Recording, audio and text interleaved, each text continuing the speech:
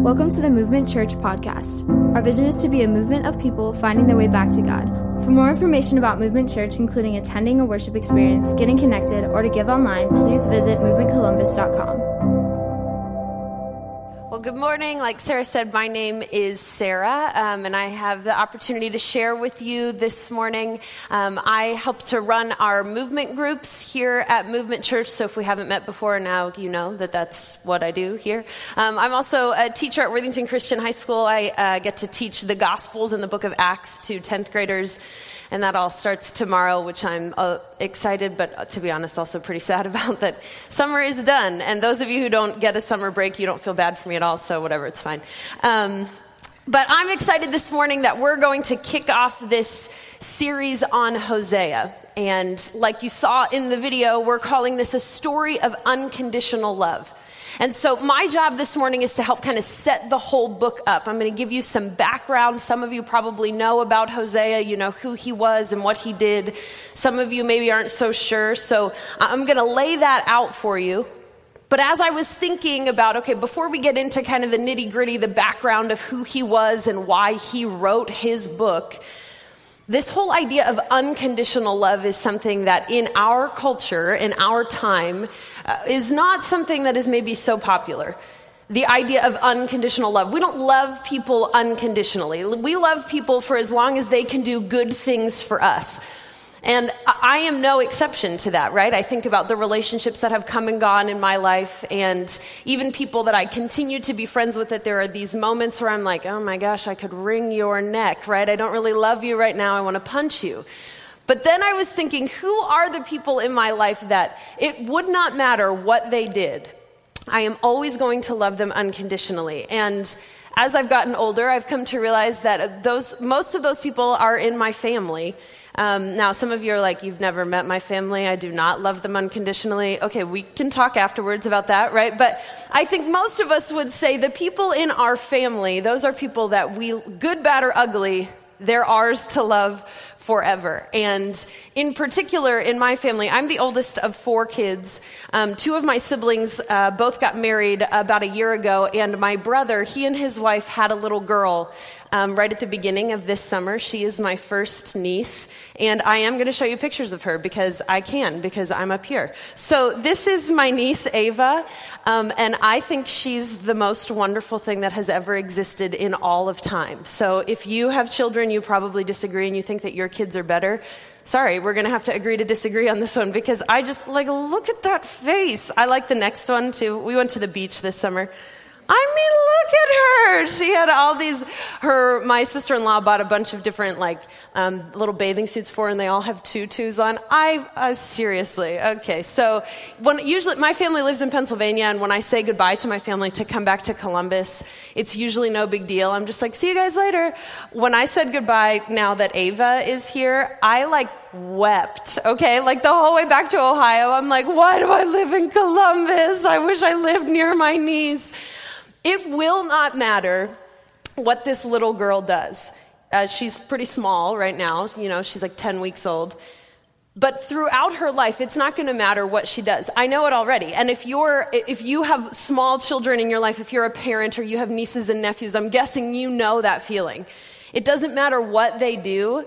Now, there may be some times where you're like, I just need a break from you and your insanity. But you're always going to love them. And hopefully you experience that from your parents. I can say that I experienced that with my parents, that I had some pretty crappy days and I treated them pretty poorly, and yet my parents always loved me. Always. They disciplined me sometimes, but they have always loved me. And so I just wanted to put that kind of picture in front of us as we start to get into this idea of a story of unconditional love. And maybe you have heard, if you've been around the church at all, or if you've spent some time reading the Bible, maybe you have heard the analogy that the way that God loves us is the way that a husband loves his bride. In fact, the church in the New Testament is called the bride of Christ. And so the idea there is that it's supposed to be this sort of unconditional love, that a marriage bond is supposed to be this unconditional covenant, that good, bad, or ugly, we're in this together. That the way that I feel about Ava is the way that husbands and wives should feel about each other and the way that God feels about his people. And yet we know, because we live in a broken world, that that's not always how marriages go. And if you've spent any time in a relationship with God, you know that that's not always how our relationship with God goes either. That even though he is so faithful to us, sometimes we're not so faithful to him. So this is kind of the world that we're in as we step into the book of Hosea. If you want to turn there in your Bibles, you can. Hosea is a really small book that's in the back of the Old Testament. If you're using one of the Bibles that's underneath your chair, it's page 679. Hosea is one of the minor prophets. That doesn't mean that he's less important. It just means that his book is smaller. There's a bunch of prophetic books right at the end of the Old Testament. 679, if you're looking for it in the Bible that's underneath your chair. Let me tell you a little bit about what's going on in the nation of Israel when Hosea enters the scene. So Israel was a nation, God's chosen people. They were chosen simply because God wanted to choose them to be the people that he communicated his truth and his love to the world through. As good as God was to Israel, they were kind of a disaster. And so if you were here this summer, you walked with us through the book of Exodus and you've seen some of that merry-go-round behavior, right? Where they would be awesome one moment and then a total disaster the next moment, back and forth and back and forth. And so at this point in Israel's history, Israel has been divided into two nations. Israel started as 12 tribes, and at this point there are 10 tribes in the north and 2 tribes in the south. The northern tribes are called Israel, the southern tribes are called Judah. And both of these countries have their own set of issues, but at the heart of what's going on, they have really bad leadership. Their kings are a disaster. So Hosea was written sometime in the 8th century BC. We don't have the dates nailed down exactly, but it's sometime between like 750 and 680 BC, the book of Hosea is written. And this is happening right before Israel is going to get taken into captivity.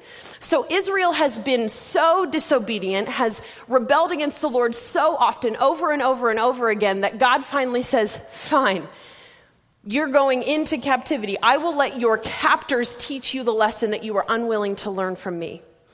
Now, Hosea is writing kind of that period right before that, leading up to that. And so in the 30 years that are leading up to Israel's captivity, they had 6 different kings. 6 kings in 30 years is a lot. Now, we have, a new president every 4 or 8 years, so maybe that doesn't sound like so much to us, but these people were supposed to rule until they died, and then their son is supposed to take over. There was all kinds of turmoil happening, people killing each other every 6 months. One king only reigned for 2 months, and then someone came and killed him and took over. They're paying off the Assyrian ruler so that they can continue to have their own country, which God is not pumped about, obviously. Assyria is taking over the known world, and they are a terrible group of people. The kind of people who they roll into a new country and they take the babies and they crush their heads against the rocks and they're sacrificing children to their gods. Terrible people. And so Israel is trying to appease them, and over the course of these 30 years, they have 6 different kings. Assyria actually invades their land 6 different times, and Israel is not interested in responding to what their God, is telling them. Now remember, if you weren't here this summer, and if you're rusty on the book of Exodus, their God, Yahweh, took them out of the nation of Egypt, right? They were enslaved for 400 years. He takes them out of the nation of Egypt, and he does that through 10 plagues, which are pretty miraculous in and of themselves. Then they cross the Red Sea because he divides it, and they walk across on dry ground, and then he makes the sea collapse on all of the Egyptians, and he kills them. Then he takes them into the desert. They walk around for 40 years. Their shoes never wear out. They always have food because he makes it fall from heaven and land on the ground every day. I hate grocery shopping. How awesome that would have been, right? You just walk outside and there it is. God provided for them the whole way through. This is their God. And then through the next hundreds of years, he provides for them. He gives them a king. He gives them a good king in David. He allows them to prosper. He allows them to take possession of the land that he promised them. And yet the people of Israel have forgotten that God is so good. And so when we get to Hosea's time, Many people in Israel are worshiping Baal. Maybe you've heard of him. He is a pagan god, an idol that was worshipped during this time. He's a god of the Assyrians, their enemies. He's the god of fertility and agriculture. So part of what it meant to worship Baal, when you would go to Baal's temple, they had temple prostitutes, because it was considered an act of worship and a way to get Baal's attention and favor if you solicited one of these temple prostitutes and engaged in sexual behavior in the temple, because then Baal would look at that as the god of fertility and the god of agriculture and would pour out blessings on you. This is what our people, Israel, are doing right now. And so this is the scene that Hosea steps into.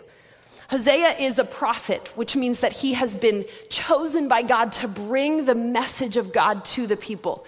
Now, it probably goes without saying the prophets were not people's, best friends, because they're usually saying, you guys are stupid and you need to stop doing what you're doing.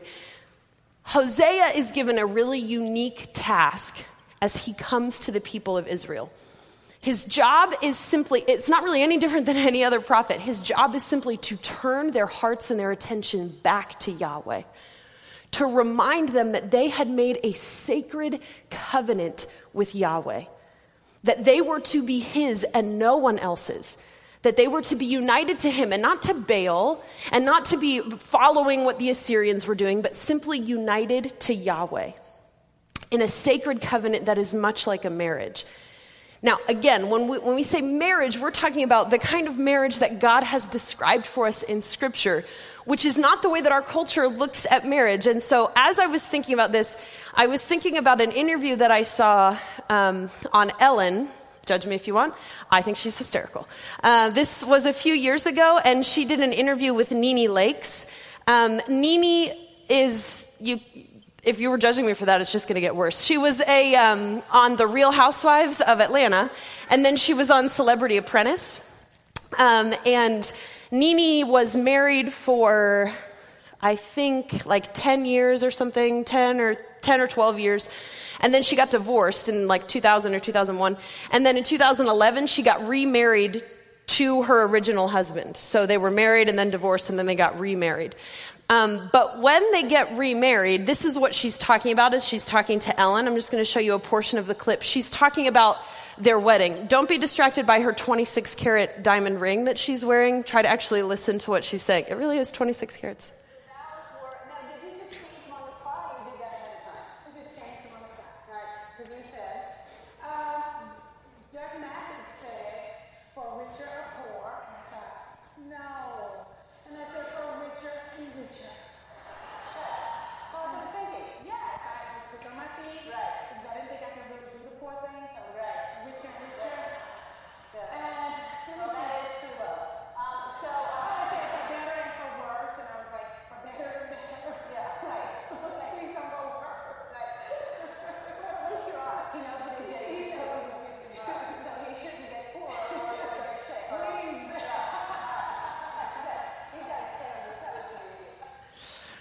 Okay, ha ha ha ha, right?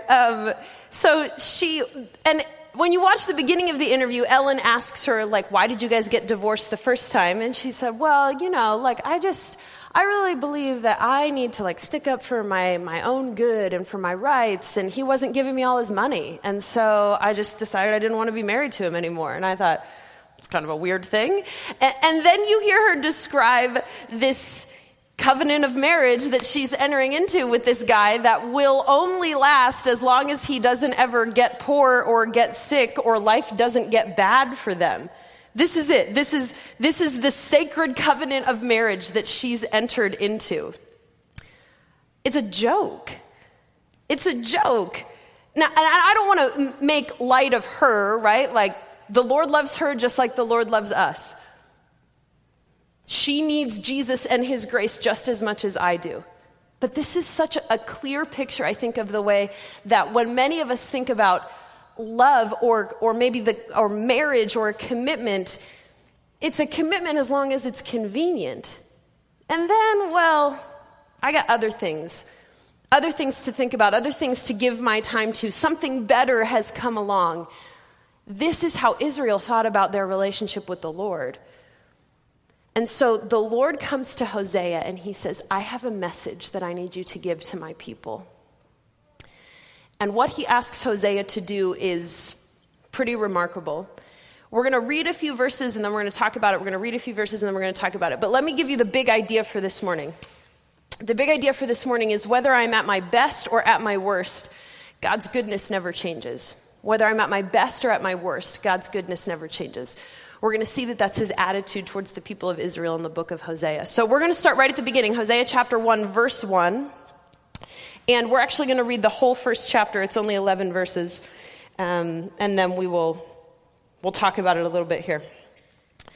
Hosea 1, verse 1. The Lord gave this message to Hosea, son of Beeri, during the years when Uzziah, Jotham, Ahaz, and Hezekiah were the kings of Judah, and Jeroboam, son of Jehoash, was king of Israel.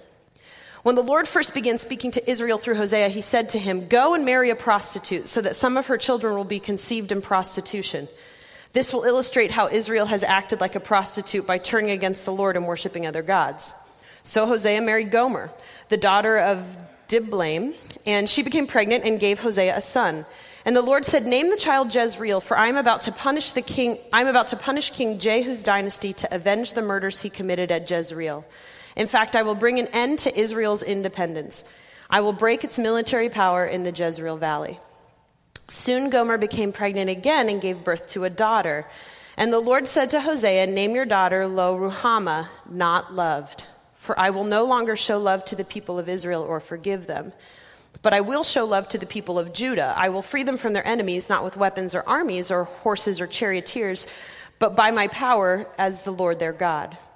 After Gomer had weaned Lo-Ruhamah, she again became pregnant and gave birth to a second son. And the Lord said, Name him Lo-Ami, not my people. For Israel is not my people, and I am not their God. Yet the time will come when Israel's people will be like the sands of the seashore, too many to count. Then, at the place where they were told, You are not my people, it will be said, You are the children of the living God. Then the people of Judah and Israel will unite together. They will choose one leader for themselves, and they will return from exile together. What a day that will be, the day of Jezreel, when God will again plant his people in his land. And then verse 1 of chapter 2 kind of goes along with that. In that day you will call your brothers Ami, my people, and you will call your sisters Ruhamah, the ones I love. Things are not starting out so well for the people of Israel, the words that God has to say to the people of Israel. But before we get there, let's just talk about what most people know about the book of Hosea is God told him to marry a prostitute. Now, this is not like some sort of like play on words. It's not some sort of grand analogy. He just really told Hosea to marry a prostitute named Gomer, which is like insult to injury, right? Like her name is Gomer. Hosea married a prostitute named Gomer, and God says to Hosea, I want you to do this because you will be a picture to my people of the way that I love them even though they are not faithful to me.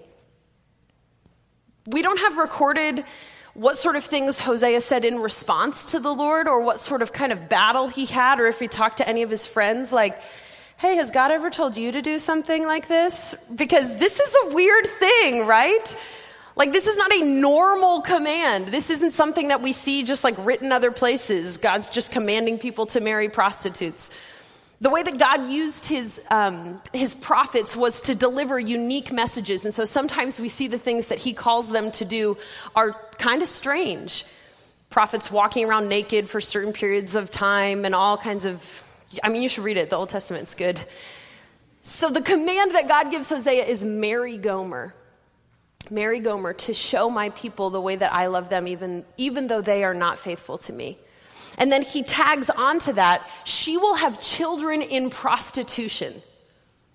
So what you need to understand about these 3 children that are mentioned to us in chapter 1, the first child, it actually says, was born to Hosea, implying to us that Hosea was that child's father, the one named Jezreel. Now that name probably doesn't mean anything to many of us, but when you study Israel's history, what you find, and it's described a little bit in that verse, is that the valley of Jezreel was the place where many murders had taken place. In fact, murders by kings who were worshiping Baal, Jewish kings who were worshiping Baal, and they were killing people who worshiped Yahweh. So Jezreel wasn't this like, oh, Jezreel, what a nice place. It's like Disneyland. No, Jezreel was like awful. It was a terrible place. And for anyone who actually worshiped Yahweh, it was connected to lots of terrible memories, lots of terrible acts that had taken place. It would be like a Jewish person naming their child after the names of one of the concentration camps from the Holocaust. No one would do that. Why would you want every time you say your child's name to bring your mind back to the atrocities that happened in that place? That's Jezreel. Talk about a rough name. But then it gets worse, okay? Because the next two children, Scripture doesn't say that Gomer bore them to Hosea. They're not Hosea's kids. She has a little girl and a little boy, but what we are intended to understand is that we don't know who their dads are. And their names are Lo Ruhama, which means not loved, and Lo Ami, not my people. Now, I thought Jezreel was bad, but these are like the worst names you can imagine, right? Like, some of you are about to have children. I do not suggest naming them not loved, right? Like they're running around and you're like, oh, there's my kid. I don't love him. Like that's what we call him. I don't love you. Like talk about that kid needs therapy when he grows up, right? I mean, you are not loved and you are not my people, not my child. This is the world that Hosea is living in. Again, it's not just some cute word play. This is actually the life that Hosea is living. He is married to a woman who continues to leave him to sleep with other men. He has 3 children in his home, only one of which belongs to him. The other 2 are children of prostitution. And God has called him to be faithful to Gomer because he is faithful to his people. Now, if you take a step back and you look at chapter 1, it seems like God has some pretty harsh things to say. I mean, he's saying, I want you to name these children not loved and not my people because that's how I feel about the nation of Israel. The problem with that is if you keep reading, you're going to see that that's not actually where God intends to stay. And I think the intention here and the reason that Hosea sets us up this way is because he wants to remind us of something that's very important. God chooses his people, God chooses to love us because he is good, not because we are. God chooses us because he is good, not because we are.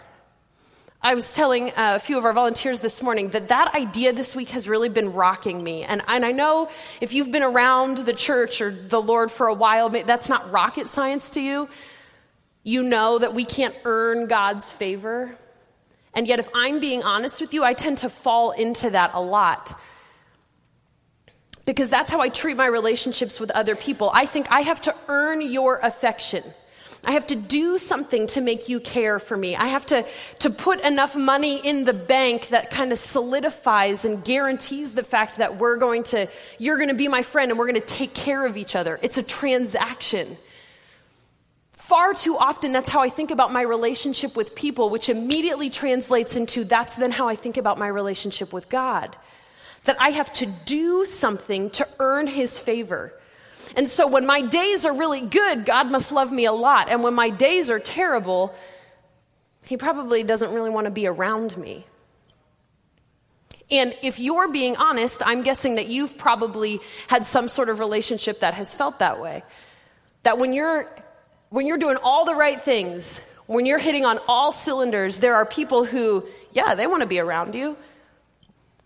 They want to spend time with you. But on your days when everything is falling apart, I'm guessing that at least some of those people probably don't want to be too close. Oh, you're having a bad day? You can call somebody else. Thank you very much. Don't bring your downer attitude. Don't bring your failures into this room because I don't really have time to deal with them. And so I think that that's how God feels about me. I mean, I'm being honest with you. I think that on the days when I'm a screw up, that God looks at me and he goes, not today, Sarah. I've got other people to deal with. You are really disappointing me. So not today. But what is so beautiful, even in like kind of the grittiness of Hosea chapter 1, is that we see God is saying, Gomer is a picture of my people. But even that last verse there, chapter 2, verse 1, he's promising that a day is coming when I'm going to bring him back. It's like, spoiler alert for the rest of the book, okay? Like, this is where we're headed. A day is coming when they will be my people again. No matter how broken they are, no matter how much they have done wrong, no matter how many times they have failed me, no matter how many children they have had in prostitution, I will bring them back and I will make them my people. God loves you and God is good to you simply because that's who he is, not because of anything that you've done. This is the way that the book is set. Okay, this is what he wants us to know out of the gate. God chooses us because he's good, not because we are. Now, this is going to take us into chapter 2. So what's coming next? What then does he have to say to the people? We'll start in verse 2, which is right at the top of the column if you're reading in this Bible. But now bring your charges against Israel, your mother, for she is no longer my wife, and I am no longer her husband. Tell her to remove the prostitute's makeup from her face and the clothing that exposes her breasts. Otherwise, I will strip her as naked as she was on the day she was born. I will leave her to die of thirst as in a dry and barren wilderness, and I will not love her children, for they were conceived in prostitution. Their mother is a shameless prostitute and became pregnant in a shameful way. She said, I'll run after other lovers and sell myself to them for food and water, for clothing of wool and linen, and for olive oil and drinks. Okay, so again, beginning of chapter 2 is not sounding so awesome, like it's sounding like God has some harsh things to say. But in verse 6, we see the tone start to change. For this reason, I will fence her in with thorn bushes. I will block her path with a wall to make her lose her way. Now, maybe that verse in isolation doesn't sound like something that's good. If you've ever been trapped somewhere by thorn bushes and then you have to climb through them, you know that's kind of a painful thing. I got trapped against a thorn bush by a bulldog when I was little, which is maybe why I don't like dogs that much. But if that's how you think of this verse, maybe it doesn't seem like such a good and gracious thing. But when you understand what God is saying, he says, for this reason. For what reason? Well, the first few verses in chapter 2. Because she keeps leaving him, because she keeps going into prostitution, because she keeps taking the good things that God has given her and throwing them out amongst all of these other people. God says, I'm going to cause you to stop doing that. I'm going to make it impossible for you to chase your sin. I'm going to hem you in, so that you can't find those men no matter how hard you look. We'll keep going. Verse 7.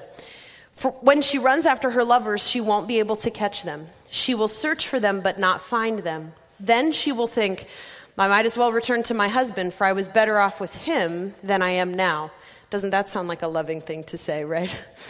She doesn't realize that it was I who gave her everything that she has, the grain, the new wine, the olive oil. I even gave her silver and gold, but she gave all my gifts to Baal. The fact that in that verse, in verse 7, we see that the heart and the attitude of Gomer, which again is the heart and the attitude of the people of Israel, and I don't think it's too much of a stretch to say is the heart and the attitude of us. Even as God is trying to do something to draw her back to him, she's not pumped about returning to the Lord. She's not pumped about going back to her husband. She says, I guess I'll go back to my husband because, it's better with him than it is here all by myself. Oh, great. Welcome home, honey. Thank you for your repentant heart and your willingness to try to make this work. She's not going back because she loves him. She's going back because at least she can get something better from him than she can on her own. And yet, this is where God starts with his people. His people who are running away from him. He says, I'm going to create a barrier so that you can't get to that sin anymore. And even though their attitude is garbage, God doesn't turn them away. God doesn't say, well, if you're not going to be grateful, then get out. God hems them in and draws them back to himself. Verse 9, but now I will take back the ripened grain and the new wine I generously provided each harvest season. I will take away the wool and the linen clothing I gave to cover her nakedness. I will strip her naked in public while all her lovers look on. No one will be able to rescue her from my hands. I will put an end to her annual festivals, her new moon celebrations, and her Sabbath days, all her appointed festivals. I will destroy her grapevines and her fig trees, things she claims her lovers gave her. I will let them grow into tangled thickets where only wild animals will eat the fruit. I will punish her for all those times when she burned incense to her images of Baal, when she put on her earrings and jewels and went out to look for her lovers, but forgot all about me, says the Lord. You can see that what he's saying about his people in these few verses is all of the good things that he's given to her, he's going to remove, he's going to take them away. This is not to say that every time you go through a season in your life where it feels like nothing is going right, which I'm guessing we've probably all had at least a season or two like that. Like anything good that I had is just kind of like slipping through my fingers. I was supposed to get the promotion and I didn't. I thought that this relationship was going to work out and it didn't. I thought we were going to have a baby this time and we didn't. The difficult things that we go through. This is not to say that every time we do that, it's because the Lord is trying to somehow correct us or discipline us or get our attention. Not every time. But sometimes. Sometimes the reason that everything that you pursue feels frustrated, every blessing that you feel like you deserve and you don't get,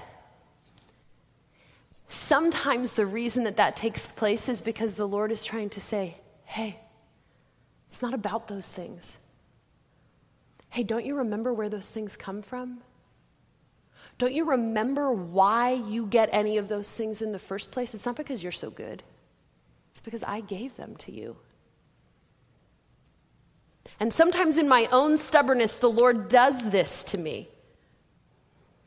Because even though I know the truth, I don't really live like I know the truth. And so sometimes the Lord has to be really firm with me. And I think if you're parents, you probably know that you've had to do that maybe with some of your children or all of your children, at least once or twice. That you say, no, I don't want you to do that. No, I do not want you to hit your sister on the head with that hammer. I don't want you to do that. There was one boy in our house growing up, so those are the kind of things that happen. Stop hitting your sister, stop punching your sister, stop pushing her across the room.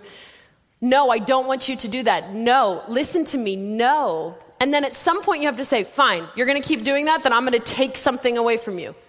You can't be on your cell phone. You can't play this video game. You have to go and sit in the corner in a timeout. I take those good things away from you. Why? Because I want you to learn a lesson. Because I want you to understand something. Because I want you to understand that I love you and I know what is best for you. And when you choose not to listen to me, I'll do whatever is necessary to get your attention.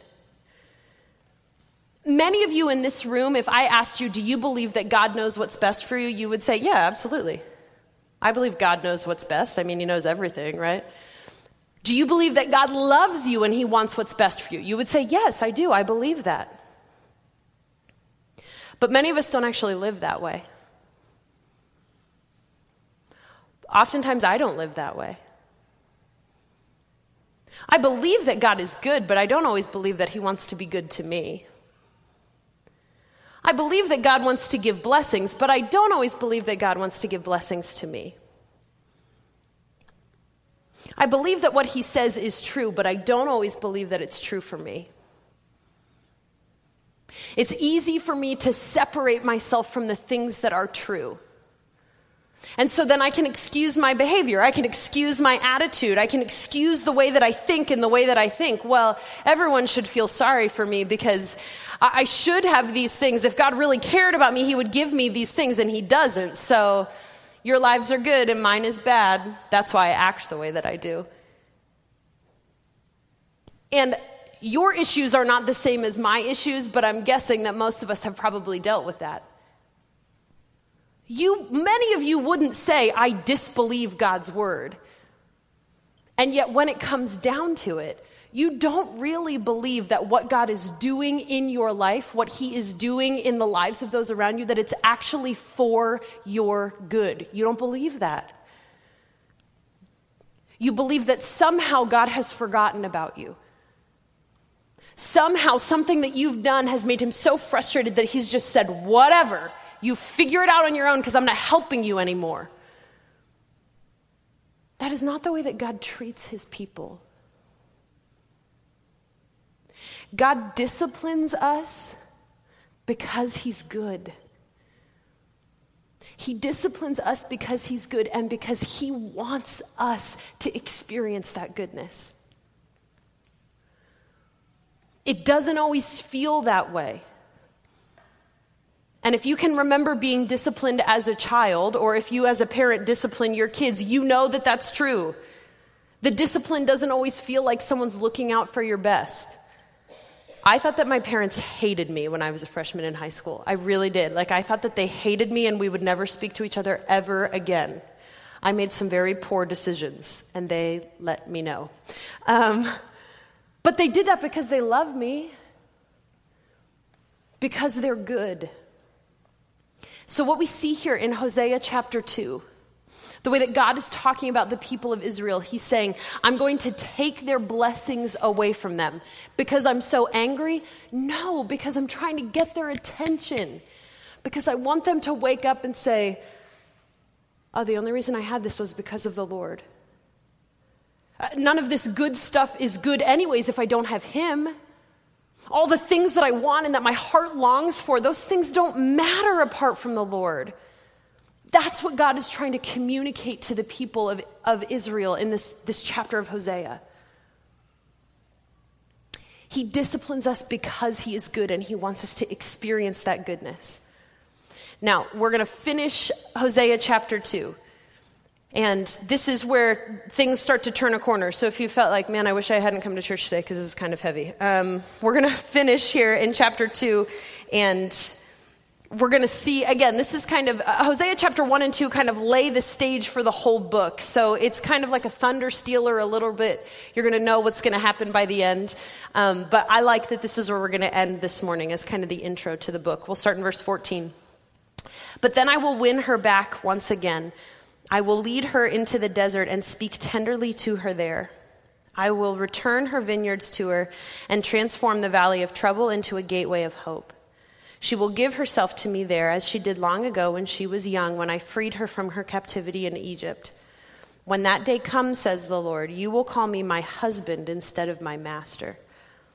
O Israel, I will wipe the many names of Baal from your lips, and you will never mention them again. On that day, I will make a covenant with all the wild animals and the birds of the sky and the animals that scurry along the ground so that they will not harm you. I will remove all weapons of war from the land, all swords and bows, so you can live unafraid in peace and safety. I will make you my wife forever, showing you righteousness and justice, unfailing love and compassion. I will be faithful to you and make you mine, and you will finally know me as the Lord. In that day I will answer, says the Lord. I will answer the sky as it pleads for clouds, and the sky will answer the earth with rain. Then the earth will answer the thirsty cries of grain, the grapevines and olive trees, and they will turn and answer, Jezreel, God plants. At that time I will plant a crop of Israelites and raise them for myself. I will show love to those I called not loved, and I will say to those I called not my people, I will say, now you are my people, and they will reply, you are our God. God's ultimate plan is redemption, no matter how far away we have gone. Hosea's wife is in a bad spot. She has pursued other lovers. She's not really coming back willingly. 2 of her 3 children were born to other men. And God says to Gomer, as he says to the people of Israel, I am going to win you back. Depending on the version that you read that verse 14 in, there's all these different words that are used. I think the English Standard says, I'm going to allure her. Like seduce her, not seduce in a deceptive way, but like a man does with a woman when he is drawing her in for the first time, right? Like when he looks at her and he says, I want her to know how much I love her. And she responds not because she has to, but because she wants to. What I love about the end of chapter 2 here is we don't see that Israel is being forced back into this relationship with the Lord. We see that the Lord wins her over. Now, she doesn't deserve that, okay? If we can just be honest. She doesn't deserve someone to come to her and try to allure her and draw her back in, make her feel loved and wonderful and accepted. She doesn't deserve that. Look at the way that she's behaved. But remember, God's behavior is always based on his goodness, not ours. And so he draws her back in because he wants to, because he loves her, because regardless of the garbage that she has done, it doesn't change the fact that he loves her and he loves her desperately. And so he puts it all away. He sets it all aside and he says, I'm going to capture your heart and draw you back to myself. And we see at the very end, he returns to the names of those children, right? These words that have marked the people of Israel. Jezreel, this valley that is full of death and destruction and that is ugly. He says, I'm going to plant there. I'm going to plant a vineyard. It's going to be new. New life is going to come out of that place. And when I told you that you were not loved, I'm going to tell you that you're loved. And to those that I said, not my people, I will say, you are my people. And they will say, you are our God. God's plan is always redemption. No matter what you have done, no matter how far away you have been, God's plan is always redemption. And so I love the book of Hosea. I love the book of Hosea because of how poignant the analogy is. A man marrying a prostitute, illustrating God's love for me. Like, that's pretty clear. And I can relate to that pretty strongly. Being wayward and pursuing other things and not being faithful to the Lord. I can relate to that idea. I'm guessing that you can also. And so I'm looking forward to these next 2 weeks as we look even further into the book of Hosea and we see what else it is that God has to say to us, his people, through this image of Hosea and his prostitute wife. This morning, as we walk away from here, what I hope will stick with you and what I have been praying will continue to rattle around in your brain is this idea of God's goodness.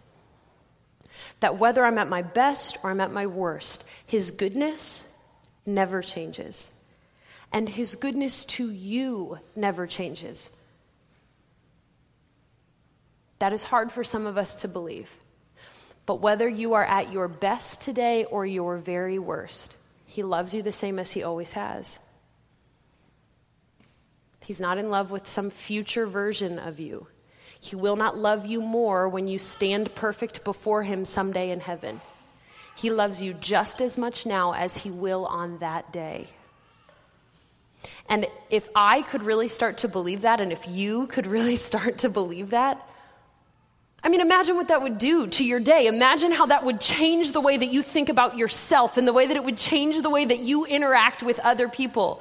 Think about the pressure that it removes. You're not going to have a good day every day. You're going to screw up. And yet that doesn't change the fact that God is desperately in love with you. That he doesn't regret the fact that he saved you. He loves you. He loves you because he wants to. He loves you despite the fact that we run to other lovers. He loves you. So as we close, I was thinking this week, okay, so what's the challenge? What do we walk out of here to do? I hate, like you finish a meeting and you're like, we just sat around and talked for an hour and nothing got accomplished. And what am I supposed to do after this meeting? What do we go from here and do?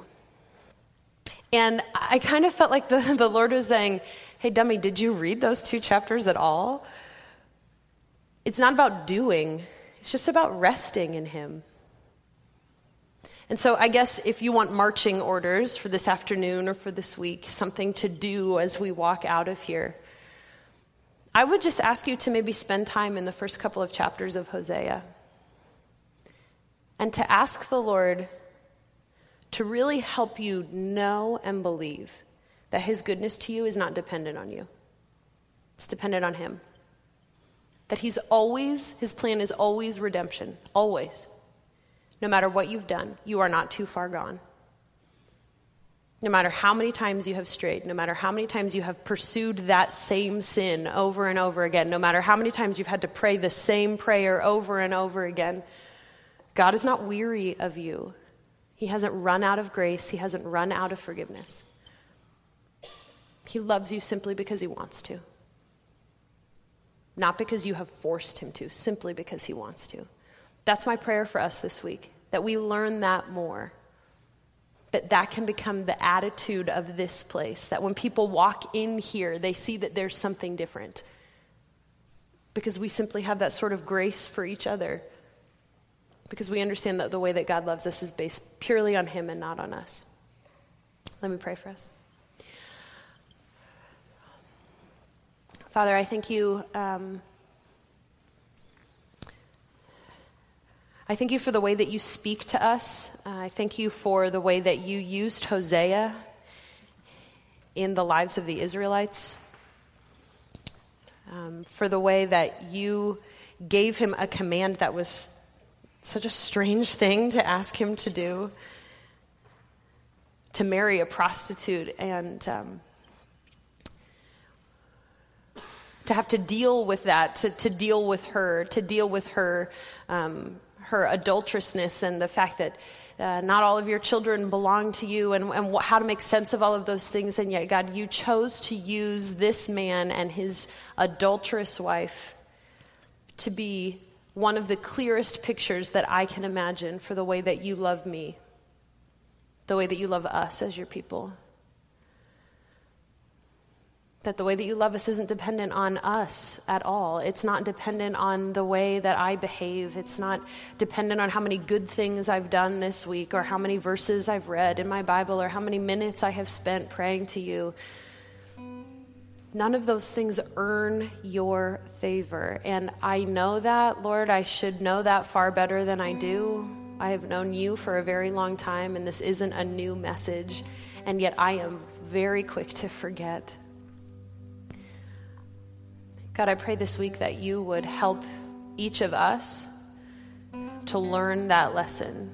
God, thanks that your Holy Spirit knows each of our hearts and our situations. So God, I pray that you would take this truth, the truth from Hosea chapter 1 and chapter 2, and that you would allow it to settle into the hearts of these people here in just the way that they need it. That you would encourage people who need encouraged, and that you would convict people that need convicted, that you would challenge us to think differently about ourselves and about you. God, help us to come back to you, those of us who have wandered and have felt embarrassed about how far we've gotten, embarrassed about the bad choices that we've made, embarrassed about the sin that we walk in, and we think, oh, it's too late. I can't. God, for those of us who are in that place, help us to experience your grace even this morning, the soft touch of your grace and your goodness to us. Thank you for what you're doing in this place. Thank you for the way that you never give up on us. Thank you for loving us so deeply. In Jesus' name.